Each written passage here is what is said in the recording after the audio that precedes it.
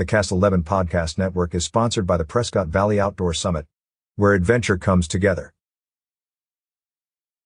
In his monthly letter Talk of the Town, Prescott Mayor Phil Goode addressed the Prescott water wells concerns from earlier in July.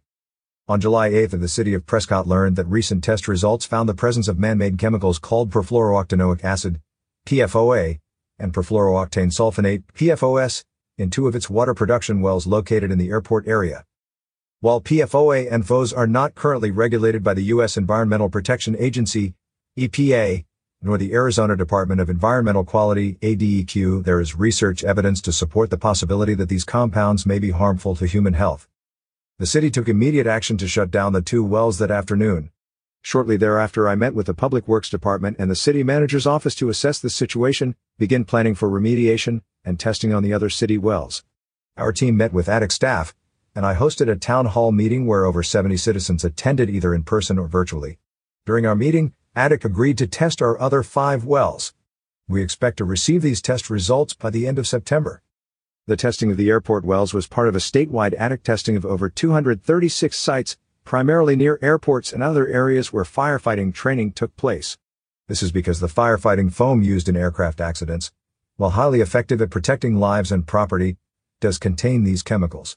ADEQ informed us that 51 wells around the state showed levels higher than the Health Advisory Level, HAL, including the 2 city airport wells.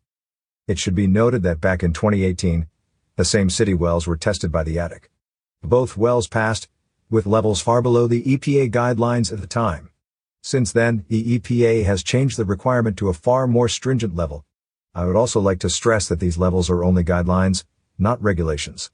It is anticipated that the EPA will issue maximum contaminant level, MCL, regulations for these chemicals in 2024, after a formal federal rulemaking process, which includes a public comment period. It is highly likely that the MCL will be far higher than the current HAL. For now, the city is voluntarily following the advisory levels. We will not turn on the 2 airport wells until we have a way to remove the chemical effectively from the water, or meet the advisory level as recommended. We will report more information as it becomes available. We will continue to work with the ADEQ and engineering firms to identify and implement a program to remove the chemicals from city water as quickly and effectively as possible. Be assured that the quality and safety of our drinking water is of the utmost importance to me and our entire city leadership and staff. Even before this finding, we monitored our wells monthly for several contaminants, including arsenic, and published those results online. We will work to swiftly and effectively remedy this situation. In the meantime, citizens can be assured that the quality of the drinking water is safe. The city has a page dedicated to this matter, including a link to the town hall video, past press releases, and links to resources from the ADEQ, EPA, and other sources. Catch up with more local news stories on signalsaz.com.